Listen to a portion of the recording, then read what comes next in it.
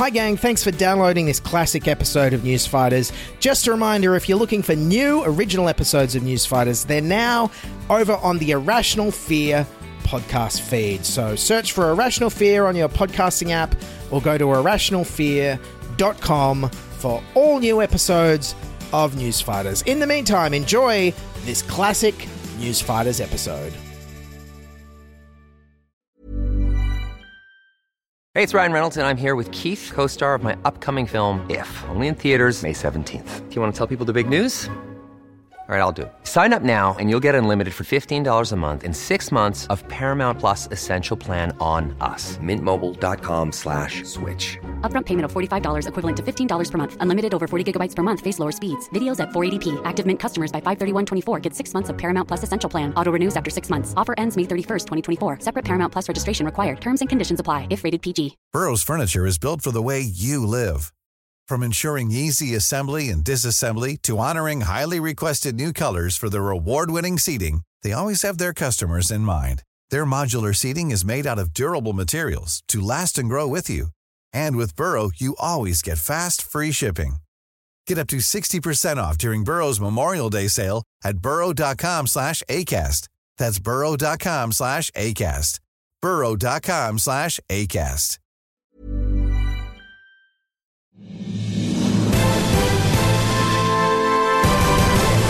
This is Newsfighters, where we fight the news so you don't have to. G'day, welcome to Newsfighters for today, Friday, February 22nd, 2019. I'm your host, Dylan Bain. Now let's get straight to the big foreign affairs story of the day. The federal government's moved to play down concerns of a deepening rift in ties with China after reports of a ban on Australian coal imports at a key port in the country's north. Ah, crap, a potential trade war with China. Geez, this could be trouble. The government needs help fast. But who can they call for advice? Here's an idea. What about their long-standing and reliable former foreign minister? Former Foreign Minister Julie Bishop is quitting politics. Julie Bishop, once tipped to be Prime Minister, has announced she'll quit federal politics at the election.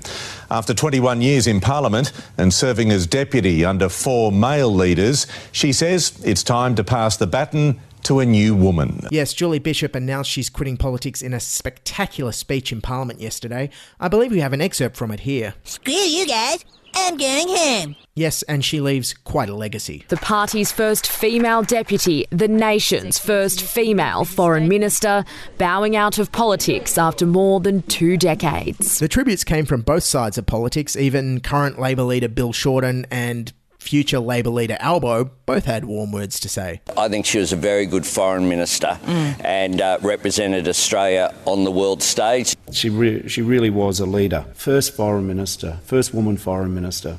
That's a big achievement. You know, there can never be another first. Yes, Bill Shorten there with more of his common sense truth about first being before second, I guess. Okay, onto the Liberals tributes now. Let's start with the former Prime Minister she served under. Today, Malcolm Turnbull called her our finest foreign affairs minister ever. Okay, that's former Liberal leader Malcolm Turnbull. Now let's hear from former Labor leader Mark Latham, who was on Sunrise this morning. My main worry, though, is that when she was foreign minister, we've got 2 important relationships out there, the United States and China, and in both cases the relationships hit a low ebb under her stewardship. So probably the lesson is to have less interest in fashion and more interest in sound foreign policy. Really? You've got to hand it to Sam Armitage and Natalie Barr, though. They found the perfect Sunrise segue, throwing from one cow to another. Going to go to the cash cow now because she's happy. Have a good weekend. One of the few people raining on Julie's parade today, Mark Latham. You're right, it's spin-free. Everyone has their say, so thank you, I guess. Coincidentally, thank you, I guess, was also what Labor said to Mark Latham after the 2004 election loss. Thank you, I guess. Of course, the resignation of the most senior Liberal woman could only be interpreted by the media one way. Another sign the Liberal Party has a problem with women. Yet another sign that it has a woman problem. It looks like the Liberal Party does indeed have a sexism problem. Okay, so female representation in the coalition is at a lower level now than it was when Julie Bishop entered Parliament in 1998. But don't worry, the Nationals' James Bond in Hong Kong, woke feminist himself, Andrew Broad, knows exactly why the coalition is struggling to attract women. It's biology. Politics is certainly grueling. It's very grueling on people who want to have a family, and the very nature of biology is that it is tougher on women. Okay, so given that the Liberal Party is trying to avoid looking sexist at the moment, let's cross now to see how Scott Morrison and Matthias Cormann paid tribute to Julie Bishop. Her successor will have big shoes to fill, and we all know Julie has the best shoes in the parliament. She is leaving some very big shoes to fill. God damn, even Nicholas Rees over on Sky News couldn't help but find those comments a bit tone deaf. You would hope that her contribution to the Museum of Australian Democracy could be more than a pair of shoes. Okay, so we know she wore shoes. ScoMo, what else do you want to add to her list of accomplishments? We share many things in common, not just thinking that Tina Arena is the best Australian female singer. Great, important stuff there. I think Tina Arena actually wrote a song about this situation. When women were judged by their colleagues on their achievements and not on their clothing appearances or pop culture tastes.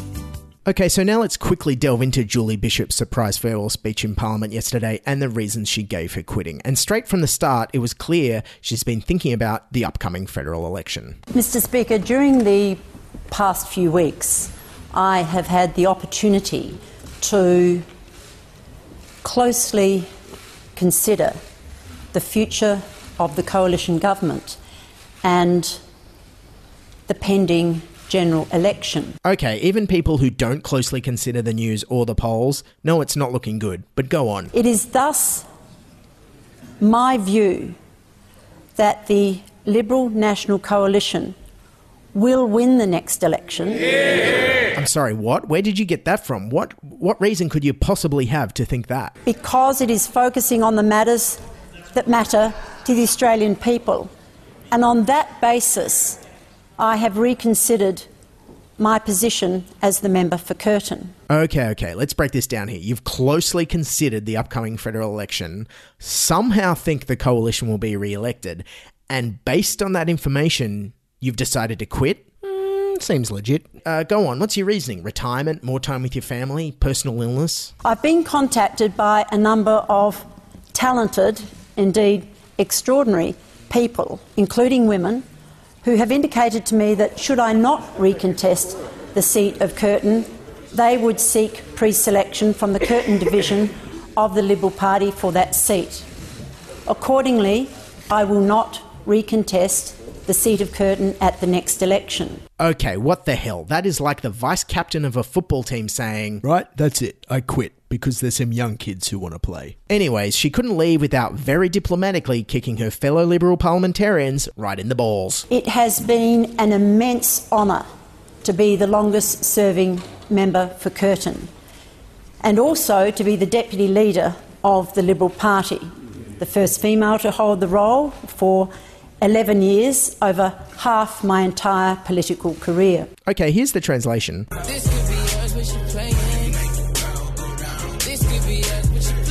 Yes, even though she tried to spin it positively, she couldn't help but appear to be a little bit bitter about not reaching the top job. And I'm also proud of the fact that I am the first woman to contest the leadership ballot of the Liberal Party in its 75-year history. That's right. How did that leadership contest go, by the way? At the end of the day, she got 11 votes in the leadership spill.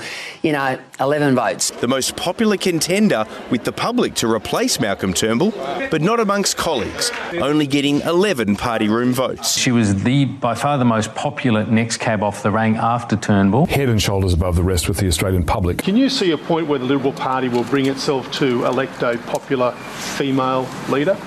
Well, when we find one, I'm sure they will. Yes, very popular with the Australian public, but snubbed by her own party. But don't worry, Liberal Senator Simon Birmingham has the perfect explanation for why they snubbed her.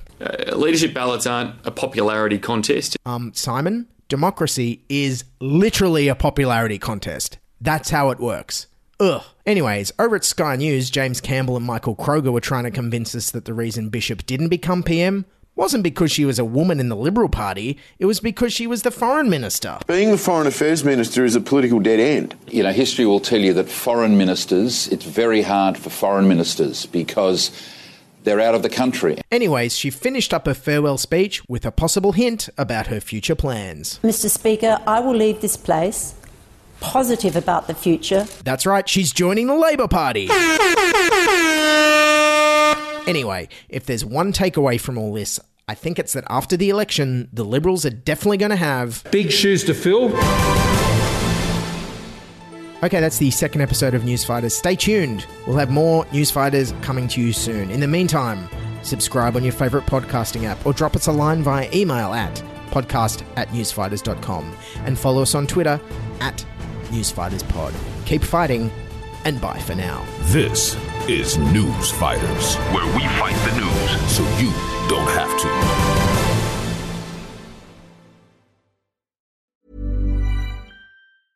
Even when we're on a budget, we still deserve nice things. Quince is a place to scoop up stunning high-end goods for 50 to 80% less than similar brands. They have buttery soft cashmere sweaters starting at $50, luxurious Italian leather bags, and so much more. Plus, Quince only works with factories that use safe, ethical, and responsible manufacturing. Get the high-end goods you'll love without the high price tag with Quince.